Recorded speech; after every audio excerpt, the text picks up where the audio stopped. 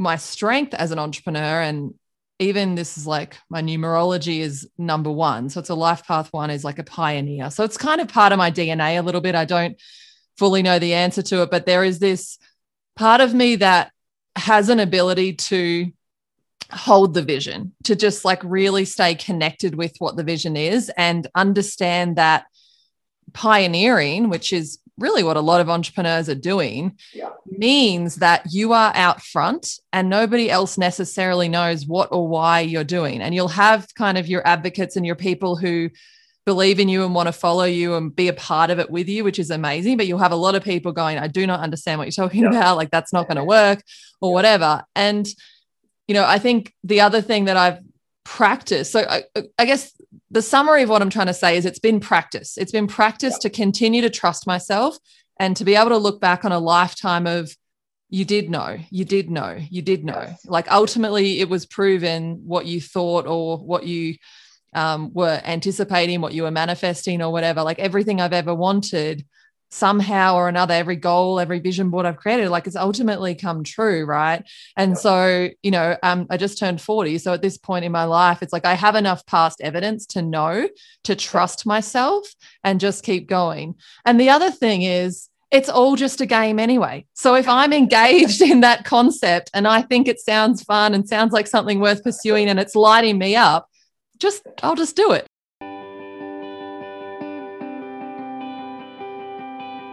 Welcome to A Conscious Way Forward, a podcast about healing, reimagining leadership, and reinventing education. If you're a seeker, change maker, or dreamer, you're in the right place. I'm your host, David K. Richards, and I'm on a mission to help individuals rise in consciousness and usher in a new paradigm of a more equitable and just global society. As an educator, founder and CEO, dadpreneur, coach, and ambassador for change, I share my conscious journey through real, raw, and relatable stories, while engaging in conversations with a diverse group of guests. I discuss timeless wisdom teachings and how they've helped me navigate life, leadership, parenting, and heal my traumatic childhood wounds.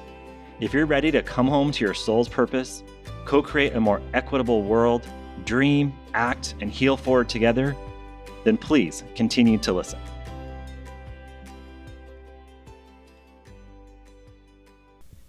Hello, everyone. In today's episode, I talk with Sarah Holly, who is the author of a recently published book, Conscious Leadership, A Journey from Ego to Heart. In this book, she shares how she's ditched the mainstream expectations for leadership and that she did the deep inner work to connect with her unique way of leading. Sarah also shares candidly about her struggles with anxiety and depression, how she hit rock bottom, and how she learned to climb back up to a life of renewed purpose.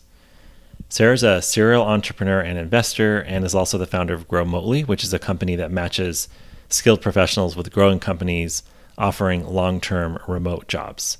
This interview is authentic and full of insights, and I really, really enjoyed talking with Sarah. So let's do this. All right. Hello, everyone. I'm so excited today to be with Sarah Holly, and we just met, which is super exciting. And we were just chatting about how I think there's so many places where we're aligned. And I know the audience, I know y'all that are listening will love to hear from Sarah. And I'd love to just open up by saying, well, first of all, thank you for giving some time and being with us today. Absolutely. Thanks for having me, David. Absolutely. So I would love just to open up by hearing a little bit about your journey, your life as an entrepreneur, as a human, wherever you'd like to take us, just kind of sharing it about yourself. Such a big question.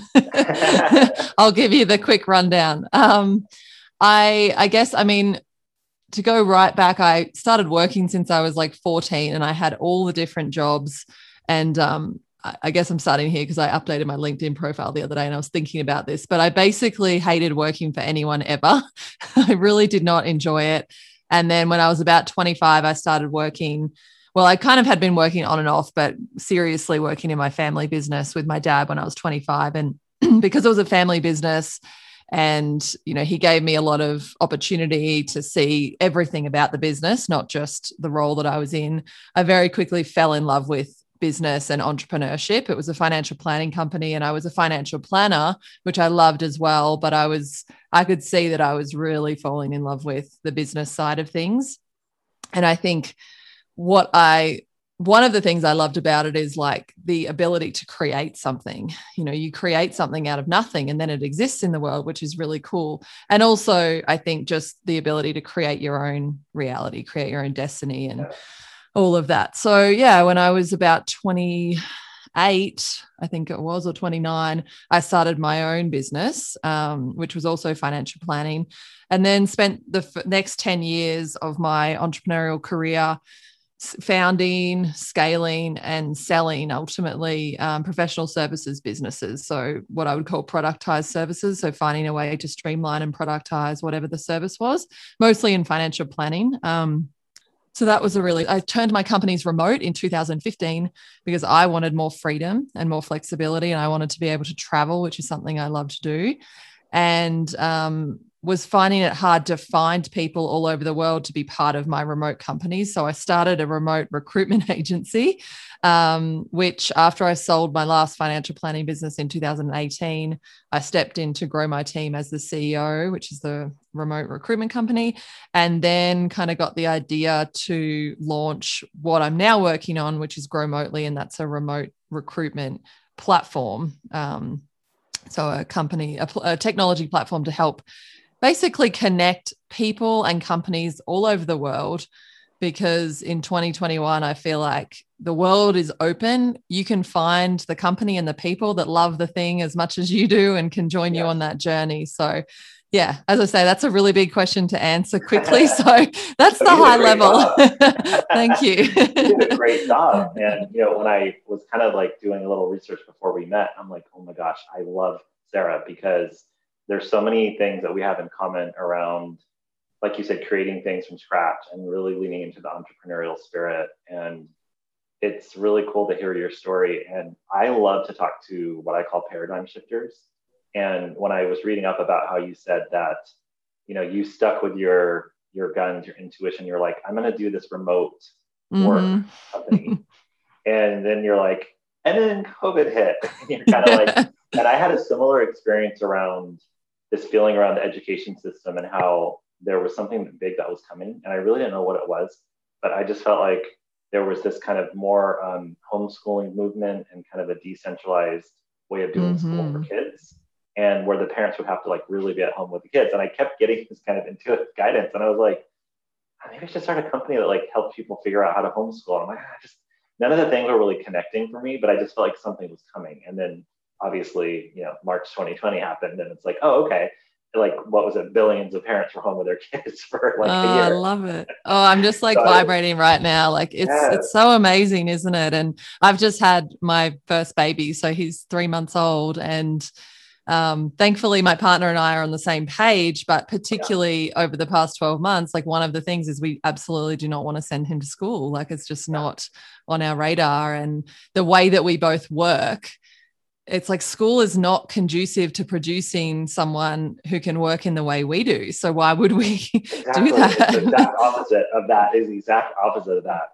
No, it's so true. And anytime I talk to an entrepreneur, they're always just kind of like so confused and wondering what they're going to do with their own child or children, or they figured out something totally different. But I wanted to hear more about how you kind of approach these ideas and how you stay grounded as a leader to really stick with, like, I think you said stuck with your guns. I can't remember if that was the line you used when I was reading your website, but how do you stay true to what you believe is the truth around like, no, I feel like this remote working thing is a thing, even though so many people on the outside are like, what are you talking about? Like that's not a, you know, viable business model, whatever things you might be hearing. How do you Yeah, I mean, it's been a journey, I think. Like I've always been very intuitive, and particularly when I was kind of coming into my teenage years, like the midst of my teenage years, 15, 16, my intuition really started coming in strong.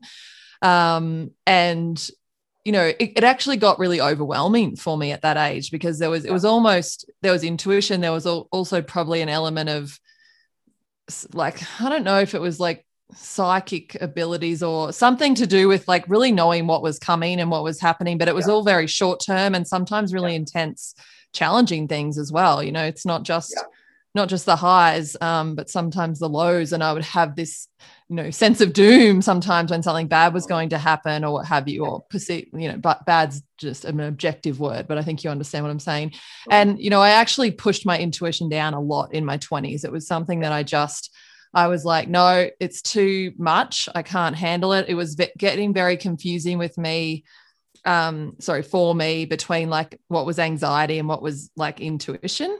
Right. And I also created a story in my mind that being kind of connected and I don't know, like hippie-ish, which I am, was not conducive to being successful. I had a bit of a context around that in my 20s. So I kind of, pushed a lot of it down, but like it still existed as much as I tried to, push it down. It would show up like in my business. Like I would intuitively know what was going on in my company with one of my team members, or I would intuitively know, a way that we could do something. And every time I like let it in a little bit, it's like the universe would just be showing me like, yes, like listen.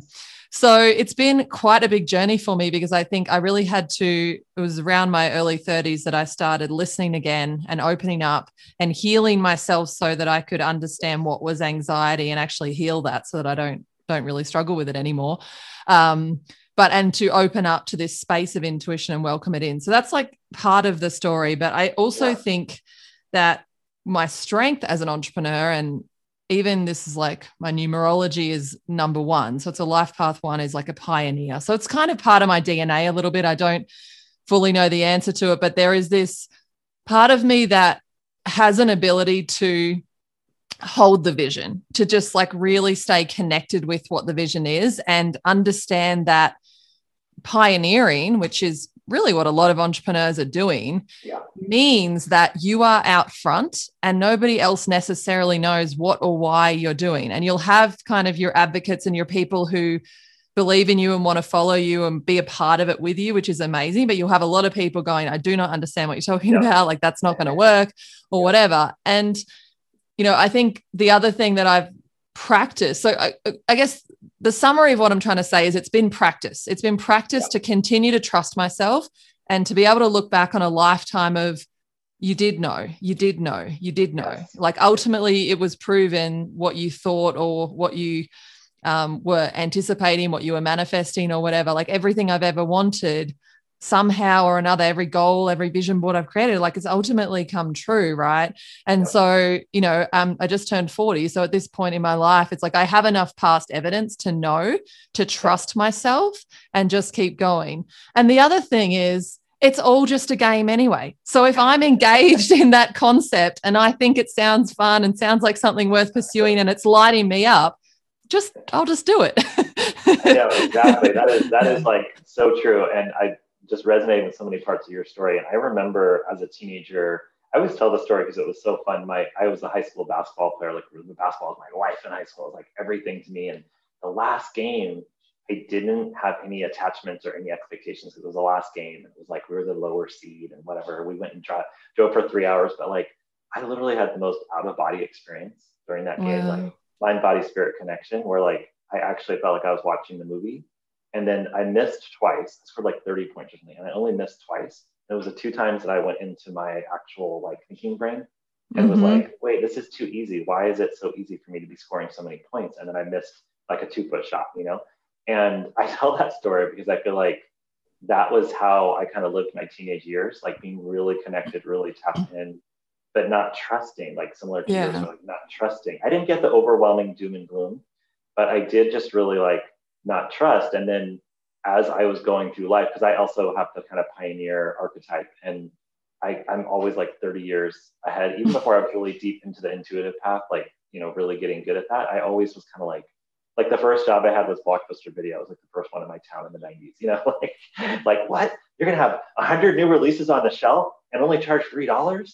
That's crazy, like that kind of stuff, and now we're all laughing, but those are the kind of jobs I always had. I always started kind of like the new kind of different thing. And so I love how you kind of have that pioneer ethos. And then I remember when I was an executive at my school organization, and I was sitting in a meeting and we were talking about whether we were going to close the school. So we had opened 8 schools, and I was pretty new to the executive team.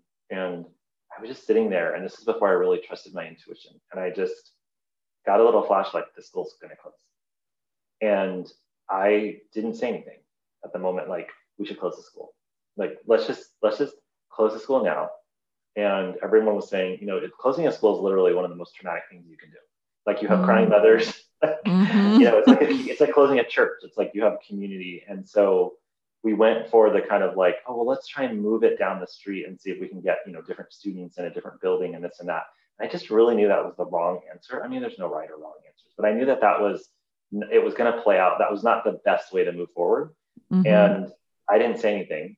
And 7 years later, fast forward, and my friend who ended up becoming the chief of staff to the CEO, she was like, gosh, it's been the worst year of my life. I'm like, what happened? She's like, we closed the school. She's like, I've been spending the year with the parents. And she's like, they're so mad at us. And I'm like, I knew that 7 years ago, and I didn't trust myself. And that's why I want to write the book, The Intuitive Leader Within You. That's the book I'm working on. I have an outline in my head, but it hasn't been written yet. So it's been written, but it hasn't been written today in this timeline. But I really want to write that book because I believe that people like you and me, we're all the same. Like, you might have kind of tapped into your intuition at a younger age or whatever, but obviously everybody has the ability to really understand the intuitive truth. And so when we think about leadership, imagine if you had been able to really trust yourself at an earlier age. And I just think it would be so cool. Like, what would the world look like if you started doing these cool things you're doing now much earlier in life? Because you weren't second guessing and being like, well, I have to go down this path and fit into that box and be this person and do this. And so I love everything you said. And I just think it's, I really do feel like the shifting paradigm right now is more of an intuitive leadership path. It is. And sorry, it's just funny what you said because, well, I spent a lot of time, like, part of my building my muscle of trusting my intuition. The way that I did it was very similar to you. It was like by watching the thing that I didn't follow unfold and like being like, see, you knew you could have done that. And then I was like, one day I was like, what about if I just did the thing instead of like resisted it and then watched it go the way that I had known that it was going to? So I think that's interesting because I spend a lot of time, the way that I proved my intuition was real was by not following it and then kind of beating myself up later. So that's the way it goes, right? It's because it's all about direct experience and going through your life experience and learning the lessons to then believe. But I teach a lot of different courses, and I always tell people, like, don't believe me, just go try it yourself. And that's where learning happens. Like, you go through the experience, you're like, oh, that is what happens. Like, when I don't follow my intuition, then I later realized that I actually knew the answer, But I was going to ask you a follow-up to that around intuitive leadership. I'm also a big fan of conscious leadership. And I know that you've written a book, if I remember correctly. I wrote down the name so I remember. Conscious Leadership, A Journey from Ego to Heart. So I'd love to hear about the book and also, just in general, what is conscious leadership? Yeah. And I think, so I wrote the book at the start of quarantine, and I was basically with my now husband. We just started dating, and I was telling him, all these different stories about my business journeys. And he was like, you should write these stories down. So I ended up writing them down, and a book just kind of came out of me, similar to, I'm sure your book is just about to come out of you at the right time as well. But I really reflected, it's called A Journey from Ego to Heart. I really reflected in the book on my journey from, where I started as a leader, which was in my 20s, as I said, pushing down my intuition, pushing down all of that stuff, and much more connected to the ego, the material world, and this idea of success. And it's really tracking my journey of like how I kind of over time allowed that more consciousness, more intuitive leader within me to come about. And I think really conscious leadership ultimately is, bringing your whole self. Like, the idea that professionally and personally we're different is false, I think. Thank you. So it's just bringing everything, bringing everything of who you are, which, even includes the doubts and fears we have as a leader. Like, it's okay to bring that to your team. It's okay to bring all of it, because you also have the confidence and the strength and the other things. And it's just like letting them see and letting everyone in the organization see all of you. It's taking that full responsibility for yourself. So that self-awareness, self-responsibility, self-ownership kind of piece.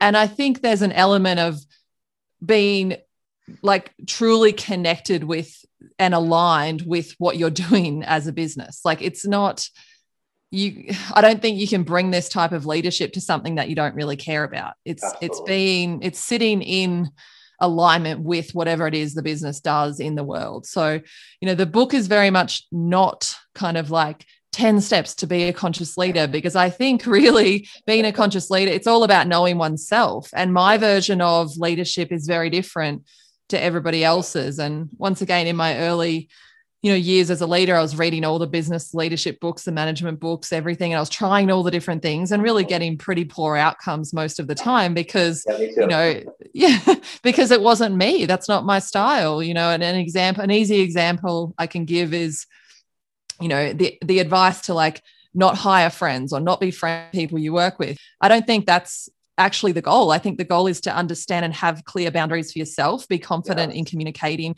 your boundaries, being able to have uncomfortable conversations with people that you love, being able to navigate through that then if I do it that way, it's totally okay to be friends with people that I work with. It's wonderful. Yeah. I went to Vegas when I was a first year principal with all the teachers.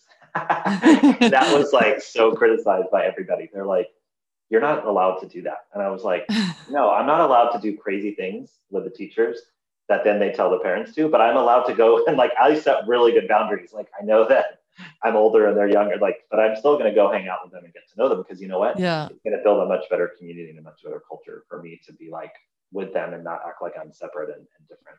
Exactly. But I wanted to ask you a question, and I'm so curious because, so one of my friends had asked years ago, like, she's an engineer and she's like, I really want to get into leadership. And she's like, what book should I read? And I didn't fall for the trap, like you were saying, of like, I joke about the one word business books, like trust or this or speed or whatever it may be, leadership. It's like, I didn't give her one of those. I'm like, and this was like several years ago. I was like, I'm just going to give her emotional intelligence. And I'll give her the business one that's like 2.0, that's really small. And I'm going to tell her just to really get to know herself, like understand yourself, because one of the elements of emotional intelligence is like self-awareness and really knowing yourself. And I gave her that book, and she is in a very male-dominated industry as an engineer. And she was like, this is a waste of my time. I'm not reading this book. Like, this is not going to be helpful for my industry. This is education stuff. And I was like, okay. So I would love to kind of hear, as a female leader, because obviously I feel like we're shifting from this paradigm of the patriarchal, white dominant culture into more of a divine feminine and more of the intuitive leadership. And just like through your journey as a woman, how did that go for you? How do you lead as a female? And like, how do you kind of bring that all together in this world of the patriarchy? Small question, right? Just a small question. Yeah, just another small one. I mean, that's why I asked. Yeah.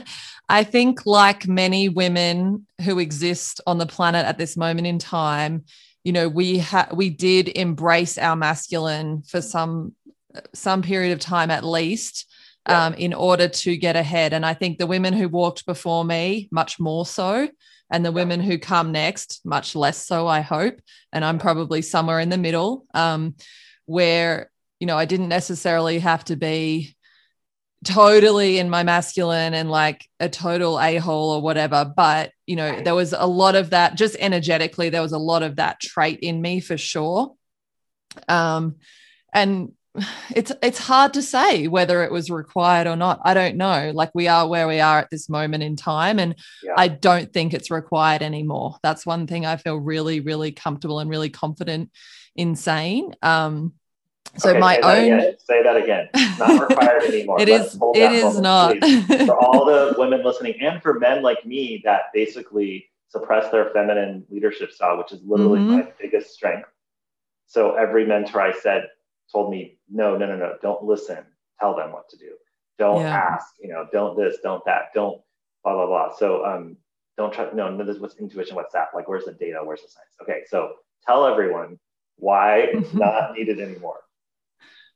Okay, well, I'll tell you something. I'll tell you a funny story. Am I allowed to talk about plant medicine on this podcast? Okay, yes, cool. yes, So yes. I sat with ayahuasca last year, and one of the clear messages I got at the end of my final ceremony was she showed me the fight is no longer with you, me being a representative of a woman who cares about gender equality, who cares about, you know, all of that kind of thing. She showed me the fight is no longer with you. The fight is for the patriarchy to hold on now. You don't need to fight anymore for this. That's been done. The energy of like the feminine energy is on the planet now. They can't do anything about it. And that was so beautiful. And it was like, I'm getting shivers right now. It was this moment where I was like, yes, that is true. Like it is not, I can feel that shift has happened where we don't any longer have to fight. There's a lot of healing going on collectively. And I think what's so interesting is patriarchy is what the thing that we've been kind of engulfed in for the last couple of thousand years or whatever it is. It's not about that's not healed masculine energy either. That's toxic masculine energy that all of us adopted, men and women. Absolutely. And unfortunately, you know, we adopted this kind of toxic masculine, which is this aggressive and, you know, you got to fight and very like telling people what to do and having not really boundaries, having walls, things like that. So what's happening now on the planet, those of us who are doing this healing work, you know, it's collectively going out into the world around us, is balancing. It's because there's toxic feminine as well energy that was part of that had to play into that. So when we have this more healed masculine and feminine energy that we integrate within ourselves, that's how we get to show up as a leader. So I've been able to actually very much through my commune with ayahuasca, I've sat with her 10 times.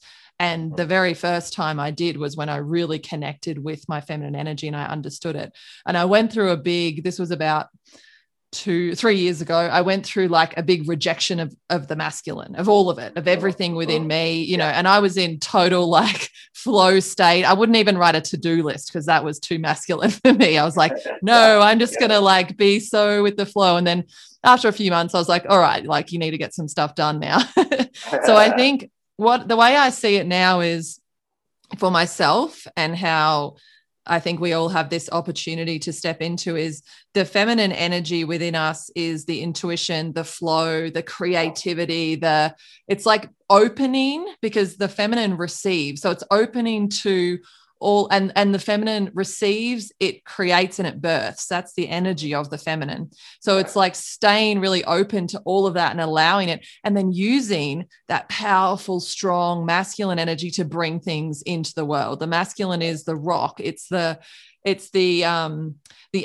forward momentum energy that we need to bring all of that beautiful creativity. So if we can heal ourselves and our own relationship with that from our past, which oftentimes is our own childhood, it's also ancestral and potentially past life stuff as well. If we can kind of move through all of that and start to heal and integrate that within ourselves, showing up as a leader like that, whether we're a male or a female in gender, but coming forward with, because like you said, you've got this beautiful connection with your intuition. And when you show up like that as a leader, nurturing, like the feminine energy is to nurture, like a man can nurture as can a woman. And a man and a woman can also show up as a leader in strength, you know, and sometimes it's like in strength, sometimes it's that having to have that more confronting type of conversation, or sometimes it might be holding the energy for what somebody else is going through in strength. But if we can do that for ourselves and then just trust, because ayahuasca told me, and I'm telling you all, no, but just trusting that I think the energy has shifted. Like, I don't think we have to show up in that way anymore. I think that's the old way. I think there are people hanging on and will still show up that way. And that's where the fight lies now. If we can put down that and move forward in this new way, I mean, wow. That's like, I know your mic's too big, but you just need to drop it. Just drop the mic. Okay. No, that was a mic drop moment for me, because I really have felt the energy of like this feminine And I love how you talked about it. I think the younger generation, like the millennials, and my kids are 7 and 10, like they're not even going to be as attached to the gender roles like we are. Like Exactly. it's going to be fluid. So we think about it in terms of gender, but really it's like an energy of the masculine and feminine. I love how you described it as like the intuitive kind of receiving, and then actually creating it and putting it into the space and making it happen. And really, like, it's the integration of those energies and letting them dance freely. So as you were speaking, I was thinking, like, well, everything you're saying, I'm like, oh my gosh, this mirror is beautiful. Like, I feel like I would say something very similar, but it's the dance of the masculine and the feminine. And how do you get there is by healing yourself. So really understanding, because like you started by saying, when you were a teenager and you would have all these kind of like downloads and information and you could see things, and and we start out like that, right? We start out as these really like free-spirited children, and then the world kind of happens to us, and then only a small percentage of us, people like you and myself, actually then start to uncover and unlayer the onions and find that like really bright light. But I would love, since you're a paradigm shifter and a pioneer, I would love for us to lead a movement where you had asked me like, oh, how out there can I be in this podcast? And it's like, where we're actually talking about ayahuasca, and we're talking about inner child healing, and we're talking about intuition, we're talking about seeing the future, and all these things are just totally mainstream. So there's not, for leaders like you and me that have really created things in the world in this very like form, mainstream, like if you look us up on a bio, you're going to be like, oh my gosh, this person's so impressive, right? I would love for there to be people like us actually speaking, which I'm sure you are, but like really speaking about this as like, no, this is not weird. This is actually, let's make this the default. The normal. Weird. Yeah. The weird is actually like living through your false life, doing things for other people, acting like somebody, all these things, all these fake things we're doing. And the authenticity, like, why wouldn't that be the norm? And that's why, I choose to be so completely open with my audience wherever I am, whether it's in my book, whether it's on a podcast, whether it's something else I've written or put together, because, that is like my highest value is freedom. And ultimately what I've come to discover is being exactly who I am is what freedom is. Like not having to censor anything, not having to hide or wear a mask or be something different. And I also talk about it because I have lived a profound life and had an incredible journey. And I do want others to know that that's possible for them too as well. Yeah. So beautiful. So beautiful. Okay. But I'm curious about ayahuasca, because I was like, I got to ask her more about that. So tell us about the decision, how you decided to do it, where, like, just whatever you want to divulge, whatever you feel. Yeah. So in 2000, I was married previously and living this kind of, basically I woke up one day and I was like, okay, I've got everything that I thought I always ever wanted.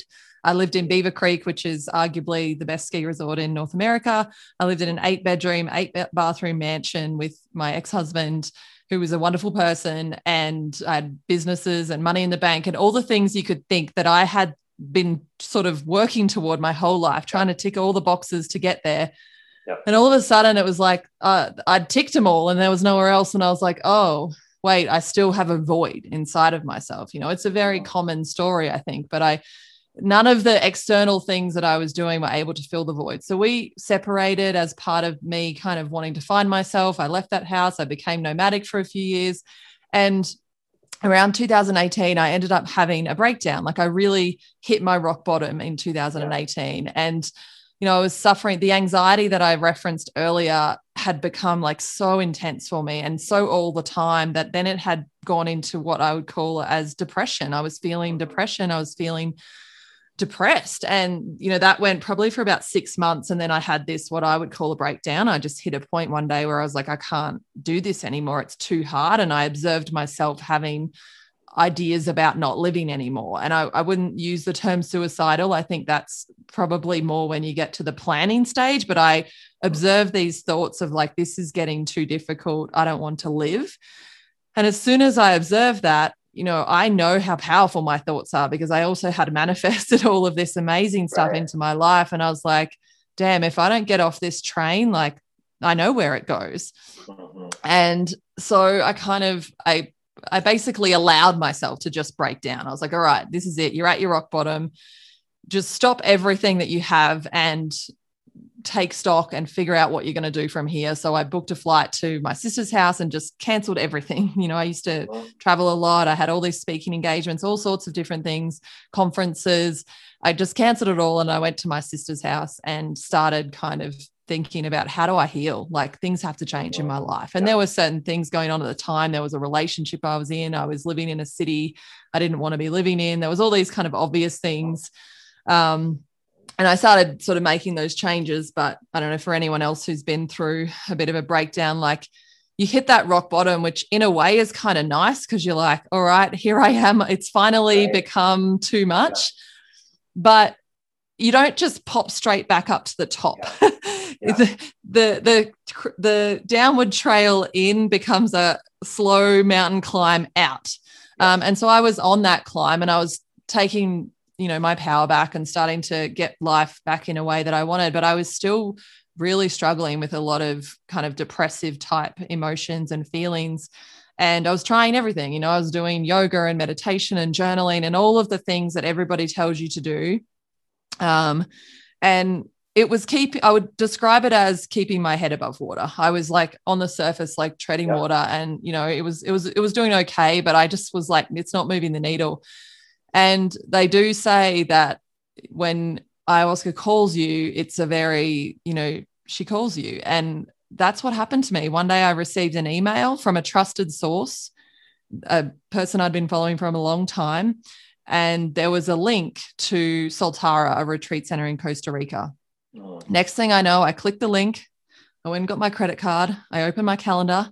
I found a date. I booked it, and I got off my email, and I was like, whoa, I'm going to go sit with ayahuasca in 3 weeks. It was just like that. It just happened. Yes.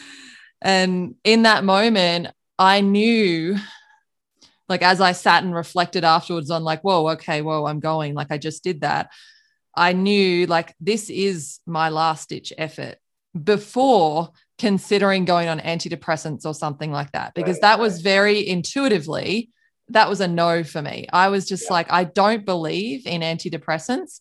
And I feel even more strongly about this now, which could be controversial for some listeners, but this is based on my own experience. And intuitively at the time, I just felt like, I know that's not the path. That antidepressants, to me, I felt like that'll be like using alcohol or busyness or sex or whatever else that I've used to distract myself in the past. It's just another thing to numb me out and distract me from whatever it is at the core that is causing this. And so I felt like ayahuasca felt very intense and very scary, but it felt like that's the thing that I need to do. And if that doesn't work after all of the yoga and the meditation and everything else that I've been doing, fine, I surrender. I'll go to the doctor, then give me the bloody antidepressants, and, we'll get on with it. And so that's really kind of what happened and how I found myself there. And I was absolutely terrified. I went alone because I knew that I had to, and I arrived at Soltara, which is an incredible, incredible place. One of the I felt very safe and very, they really nurture you and take care of you through the entire process, which was what I needed for where I was at that time. Yeah. I thought I was very extroverted. I usually would go to an event or a retreat or something, and I would show up. I would be friendly to people. I would like do all the things. And I arrived and I was like, I'm not here for anybody but myself. And I barely even spoke to anyone the entire retreat. So I was like, I'm just here for me. Yeah. So that's kind of what took me there. And then, obviously, I sat in ceremony 4 times in that week, and it was amazing and very, very healing, very profound, very beautiful, very loving and nurturing. Ayahuasca can be a lot of things, and I really do believe what they say, that she'll give you what you need. And what I needed at that time was to be held and to be nurtured and to be loved. And that was the energy that I felt in the one most profound ceremony that I had. I just felt so safe and so much love and so much understanding and connection. And I was able to put down, my intention for that ceremony was, show me the path to forgiveness, because I'd gotten to this point where I realized this is the issue. This is why I'm feeling depression, is because I can't let go of things that have been done to me. Right. I say that with, air quotes, and things I've done to others. I couldn't let it go. I was constantly ruminating on the past and how things had played out. And ayahuasca just showed me that everything is in its true nature. Everything just is what it is. There's nothing to forgive. You just let it go. And I know listening to that, that is my experience, my knowing. And you can't just hear my words and necessarily, go, oh, okay, I'll just let go of my depression or whatever. Like, it doesn't work like that. But that is what worked for me. And, I can say I've not had anxiety symptoms, feelings since. I've worried about things. I've had little moments of stress, but not that intense, like there's a wrench around my heart kind of thing. And the way that I experience depressive feelings now is like, oh, I'm going into my underworld today. Like something's going on, I got to go dive in. I got to go into the shadows and the darkness, and I've got to, see what this is all about, and I'll come out the other side. And so it's just been beautiful. And I think one of the other things that I've realized through working with ayahuasca is how much our society is conditioning us to not want to feel any of the supposed negative emotions. We're only meant to feel the joy and the happiness and the light. And that's unrealistic. And it's not the human experience. It's not what any of us came here for. Plant medicine work has helped me open to integrate and accept that full spectrum of human experience. Amazing. Hold on.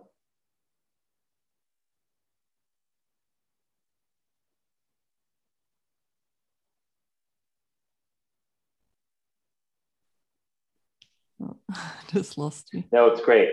I noticed sometimes when I listen to certain speakers, they always break the technology because the vibration is too high. So we'll just call it that we're just breaking the technology. Yeah. The vibration is too high. But so many amazing things that you just shared. And I actually did just watch The Last Shaman which is a Netflix movie. But if you've heard of it, it's about a young guy who actually goes to Peru to see a shaman to do ayahuasca because he's so depressed and he's just like done. And I think he's only like 25. And it's a really cool story. But the way I found out about it is I have a friend of a friend who just opened ayahuasca healing center in Peru, close to Machu Picchu, called Inca Soul. So I haven't shared this with the listeners before, but his name is Rene Borgia, and Stacy and I, who run our Inner Sangha kind of intuitive leadership group, he's a friend of hers. But anyway, and we've kind of been asking, I've done a lot of hypnotherapy, and I interviewed my hypnotherapist in another previous podcast episode. And, we were speaking about, she was sharing with me, like how you said, when the depression comes, you kind of know you just got to go be with that energy and kind of just, I can't remember how you worded it, but you got to go and like hold go into my underworld. Yeah. Go into your underworld. Yeah. Mm-hmm. So when I was asking her, cause I did like 10 hypnotherapy sessions, I was like, when I have the negative thoughts or the really dark feelings now, like they don't last as long. And I kind of have the tools to be able to like go and move through it quickly.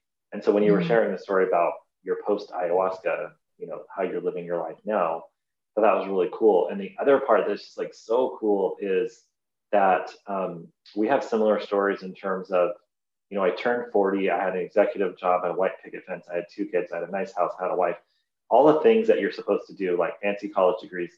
And there was just this massive void. And it was like, wait, I did everything I'm supposed to do. And for me, it was like growing up poor and not having all these nice things. And I was like, oh, education's my way out of poverty. And so I did all this hard work to get educated. I went to Berkeley, I went to Stanford, I got all the degrees that make you so, whole on the outside, supposedly. And here I was at 40 being like, I just don't even, what's the point? Like, what's happening here? And it's not coincidental that a lot of us kind of have these experiences in the midlife. There's a reason why there's like the midlife crisis, but I think it's because, like you were saying, we buy the definition of success, right? We buy it hook, line, and sinker. And it's really, it's just not true. It's a lie. Yep. Right. And it's so ingrained and it's so hard to let go of, especially if you are on that higher achieving end of things.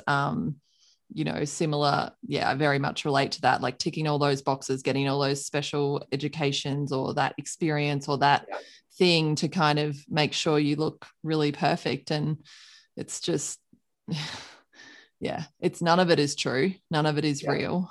And it's like all of the stuff that you look at, being around a child and looking at a child is like watching pure joy, also watching the way they release the negative emotions just like that, and then they're gone. That's, we could stay more, if we could stay more with that type of experience, a lot more presence, but we're not. We're conditioned to be always looking forward, always looking for what's next. And It's so funny because what the next question I wanted to ask you, well, what's next? The question I wanted to ask is, as you've integrated the masculine and the feminine energy, and, I think we kind of go through these swings where we're like, I'm just going to really follow my intuition, or I'm, like you said, you don't want to do to-do list. I've gone through that phase. And I feel like I'm right back kind of in this integrated space where I'm like, I want to just live my life as kind of like all those things that I learned from the old version of me, and then all these kind of new ways of living that I have. And so in that lens of what's next, but what I know I believe you're launching a new business, or you're in the kind of the start of a new business, but I'd just like to hear how you integrate in a professional setting, all these learnings and this profound experience you've had in terms of your business life and your day-to-day, business, and how you run the business. I just have so much curiosity about what it looks like for people like you that have that are shifting the paradigm and saying like, no, this is how I think business could be run and how leadership could look. And I'm just so curious about that. I'm in this really interesting place. And it's funny you asked this question because I was I had some friends come and stay the other night, and we were looking at my vision board, and we were talking about this sort of similar concept, because I create this vision board and it's really beautiful. But one of the focuses that I have for this time in my life is, while I'm still visioning for the future, I'm very focused on being in gratitude and in presence for what I have now. Because what I realize is, if I focus so much on the goals in the future, actually I'm in a scarcity energy, or it's very easy to be into a scarcity energy, because you're always sitting with where you are versus where you want to be, and you're sitting with the gap. And so what I'm trying to do is not sit with the gap, but sit with how beautiful and expansive life is and the things that I'm moving toward, but in full gratitude and appreciation for everything that is now, because everything that is coming already is, in a way. Yes. And so, it's just like being with all of it. And so the business that I'm working on, because you asked specifically about professional and business and stuff, really feels like I'm in partnership with the universe. I've downloaded this business. And the business is more than me. It's existing. And, every time I get a bit stuck and I sit with it and meditate, because I kind of experience my businesses as energy, but the business will tell me get out of the way. This is not about you. Just stop blocking. And I'm like, oh yeah, that's right. I'm I'll get caught up on something and think, oh, I'm not moving this thing fast enough. What do I need to do? And I'll sit to meditate and be with it. And the business will be like, it's not about you. We're doing this anyway. You're along for the ride, which is nice, but just don't be a block, essentially. So the way that I look at, the way that I look at the things that I'm manifesting and working toward and calling in is I am here having this human experience, and I want to have different experiences. I want to continue that. I love it. It fills me up. It's exciting.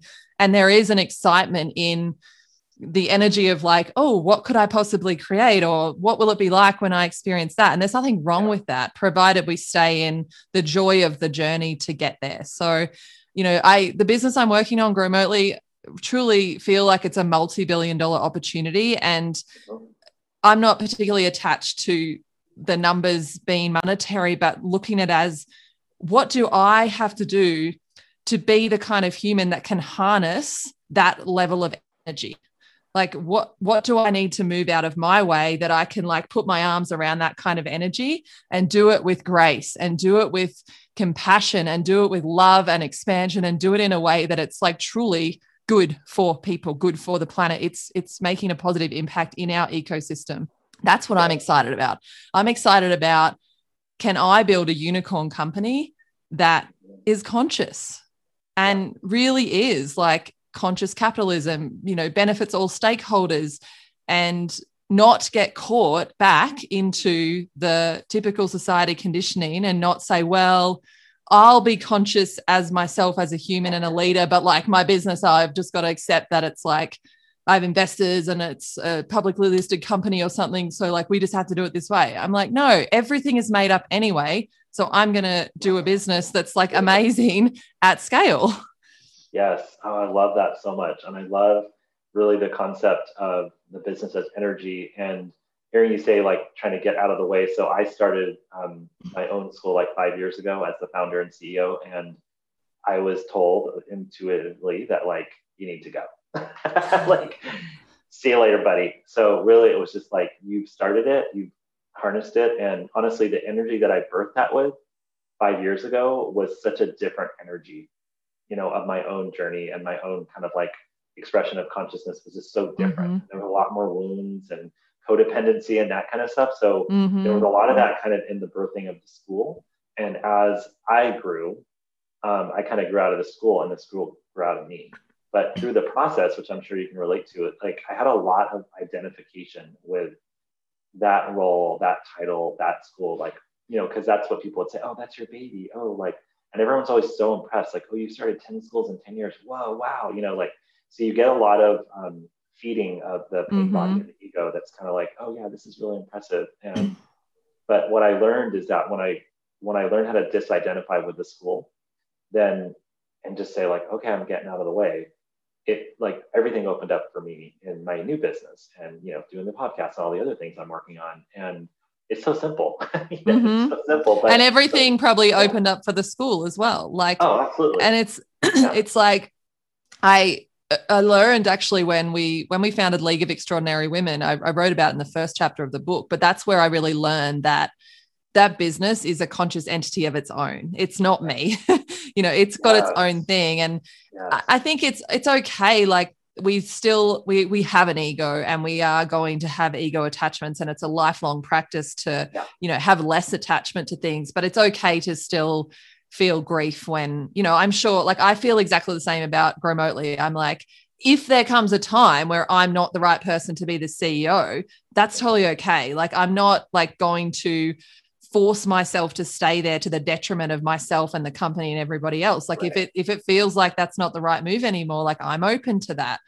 Yeah. And it's also okay if I go through a little bit of grief and a bit of letting go at that moment. Exactly. Like that's okay as well. Absolutely. It's a journey, and we're not, most human beings aren't here to transcend the ego. Most of us are here to wrangle it and kind of live with it, do that dance, because the ego is really what's giving us the human side of this experience. Without it, why are we even here? We can just be like in the ethers back where we were before we came, like depending on your belief system, but yeah. Exactly. No, that's really cool. But I really am inspired that your intention is to create a conscious business, and to really, as you were speaking, I was thinking about like, as two pioneers, it's funny when you look back on something, like one of the, I listen to Michael Beckwith a lot, and he talks about, did anyone think the Berlin Wall was going to fall in 1988? And in 1990, everyone's like, of course the Berlin Wall fell, Yeah. So it's just interesting to think about, like, as you were speaking, I was like, I wonder what like Ben and Jerry's was thinking. Was it in the 90s or whatever year it was, the 80s, where they were like, we're going to do all these things for people, or we're going to do, like these ideas that seem so just not normal. But it's like, I love that you're committing to, let's not just be a conscious individual human being in my like quote unquote personal life, but also like everything that I'm involved with is an expression of consciousness. Mm-hmm. So if I'm starting a company, that means that it's an expression of consciousness. And if I have some, there's energy around that, like my energy, my actions are connected. I can't actually separate out, well, I'm going to run a company and it's going to be, completely unconscious, and that's fine. And then over here, I'm going to meditate a lot and everything's going to be fine. Yeah. So I really, really appreciate that. And I really am inspired to meet people like you, because I feel like this is the future. And like you were saying, you're really aware that you can create and co-create your reality. And so you're creating the future by committing and embodying this conscious leadership and this consciousness. It's super inspiring to me. Mm-hmm. Thank you. felt. Awesome. Cool. Well, I want to wrap up, but just any other things you want to share about that, we didn't get to touch on, or any, where can we find you, that kind of stuff, just to make sure we don't forget that. Yeah. Well, I have my own website, sarahholly.life, where I write different things from time to time. You can find me on all the social media and everything like that. And growmotely.com, check that out. And my new book, Conscious Leadership. If you like it, I'd love it if you could leave a review on Amazon.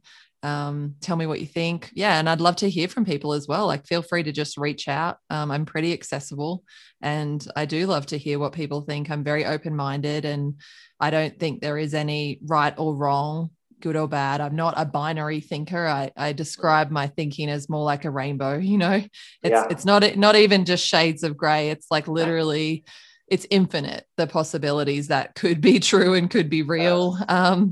So I'm always open to having chats about different things. So yeah. That's so incredibly important. And I just realized I didn't give you an opportunity to share a little bit about Growmotely, because I did look it up and I was really thought it was super cool. And I told my wife, because she's deciding if she wants to go back into like the workforce. And I was like, hey, maybe you should do something like this, but tell us about it. Oh, we would love to have her. Yeah. So Growmotely is a platform that in its fullest expression will connect people with companies based on culture and passion and alignment. So we are at the early phases of that. At the moment, it's acting as kind of a job board and matching people into fully remote positions. But the more that we build our community, we're going to be using data to actually match people with companies where, they care about the same things, they show up in the same way, they have the same value set. And, I just believe in 2021, literally people are making money doing anything and everything you can think of. And you, wherever you are in the world, can find those people wherever they are in the world. The world it didn't just open up. It was already open, but COVID showed us that it was open. Yeah. The internet is what really opened the world up.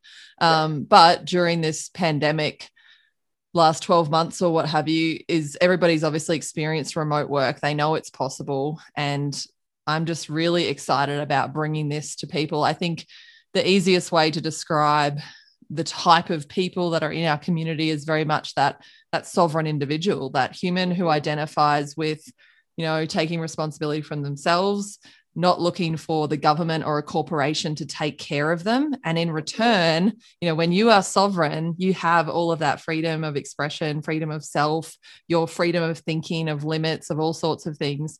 And being able to work in that way is really beautiful. Like, to work in a company where you get to show up, do your best work. They trust you to do it however you want, and there's a financial exchange in there for sure. That's energy going backwards and forwards, but you don't have to be forced to come to a building between certain hours and share space with all these other people who have all different habits and behaviors of you. And it's so backward now that I really think about it.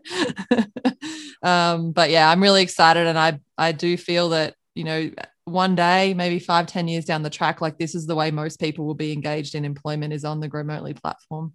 Beautiful. And I was just going to joke and be like, one of your taglines could be, there's a reason why The Office was literally one of the most popular television shows ever. Yes, exactly. Because we're all just like, what are we doing here? And I spent my 20s in kind of the business professional, I did banking. I actually worked 2 blocks from the White House. I wore a 3-piece suit.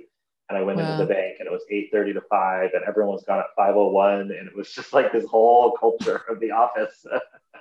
But what I'm really inspired by is, I totally agree with you that because of COVID, and even before then, you already kind of had this, we're on top of this, but the way we're working is changing. And I love that you're really pushing on the status quo of that. And from my angle, as someone who helps, with schools and is really thinking about how to reimagine the educational and the learning experience for kids, they go hand in hand. And then a lot of my listeners are conscious parents, and they're all connected. Everything's always connected. We know everything. But if we're talking about remote workers now, which means their kids could actually be in the home with them, like we just did for the last year. And you're also talking about, for my family, our life is so different because we spent the year together for the last 15 months. Like it was really hard for the first 3 months because we have bought the story that you're supposed to put your kids in an after school program and put them in school from 8 to 5, because that's what the factory model work world looks like. So then we have to replicate the factory model and then create a school factory model, and everyone's running around like robots. So I'm just so inspired because our family is so much closer, and we're kind of getting back into this, what do we do now kind of idea. And we're not sure if we want to do the homeschooling or what we're doing. But I mean, my whole business now is remote. Like I don't need to go into any building whatsoever. And most of my clients are, not all of my clients are all over the world. I don't meet with any of them in person. And so this is the norm. Like it's already here. It's not the future. It's already here. No. And it's just so exciting because, I mean, I love my husband. I love my baby son. I love my dog. These are the people that I'm choosing to spend the bulk of my life with. Why would I want to spend 60 to 80 hours a week not with them? So, what I love is my husband and I both have our own companies. We both work remotely. And we're planning not to send our son to school unless he really wants to. I mean, he's just born, so we've got time. But but the idea is that we love to travel. We love movement. Yeah. We have a house in Austin and a house in Colorado. We already split time between. We also have a camper. That's really important for who we are as people. And that's the kind of family we want to raise. And how amazing that we actually live in a time when we can still meaningfully contribute to the world. I can create $1 billion company that changes everyone's lives from my camper. And I want to raise children who know that they can do and be anything they want in a way that feels most aligned to them. Like they don't need to conform to a certain society. Obviously, I'm naive new parent. We'll talk about it again later. No, we're going to end right there on what you just said. A lot of my listeners will love that. And no, you're not naive because you are tapped into the truth, and that is the truth. So thank you so much. I really enjoyed every second of this. It was a great conversation. Me too, David. Thank you for having me. I really loved doing this interview with Sarah, and I applaud her pioneering work to build such an authentic and meaningful life. What parts of your leadership style, whether as a parent in your own home, in the workplace, or classroom, could you use a tune-up to guide you toward your own authenticity? Also, keep an eye out for an announcement about a free webinar for the Inner Sangha, which will be offered at the end of July. And the Inner Sangha is a 12-week intensive master heart mastermind for leaders, seekers, givers, and a place to really build a community and become a more authentic version of yourself. And last but not least, please rate and review this podcast wherever you listen to A Conscious Way Forward. Thank you so much.